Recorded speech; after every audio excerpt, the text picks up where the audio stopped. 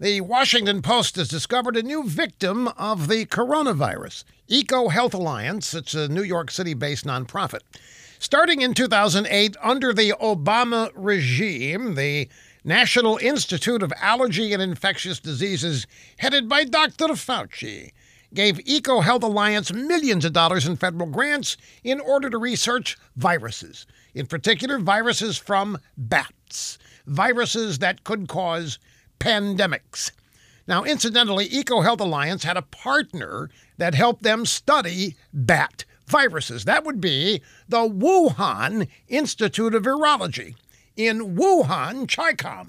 Now, everything was going along swimmingly, according to the Post, until the bad orange man stepped in. The Amazon Prime Washington Post says, without evidence, that the bad orange man questioned whether the virus that killed thousands and shut down our economy might have come from the Wuhan lab. And that, according to the Post, created a tragedy for EcoHealth Alliance important bat virus work.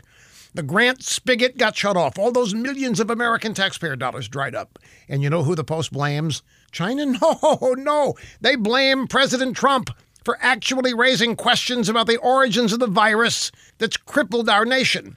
The Chi-Coms are the good guys, you see. President Trump's the bad guys, the enemy.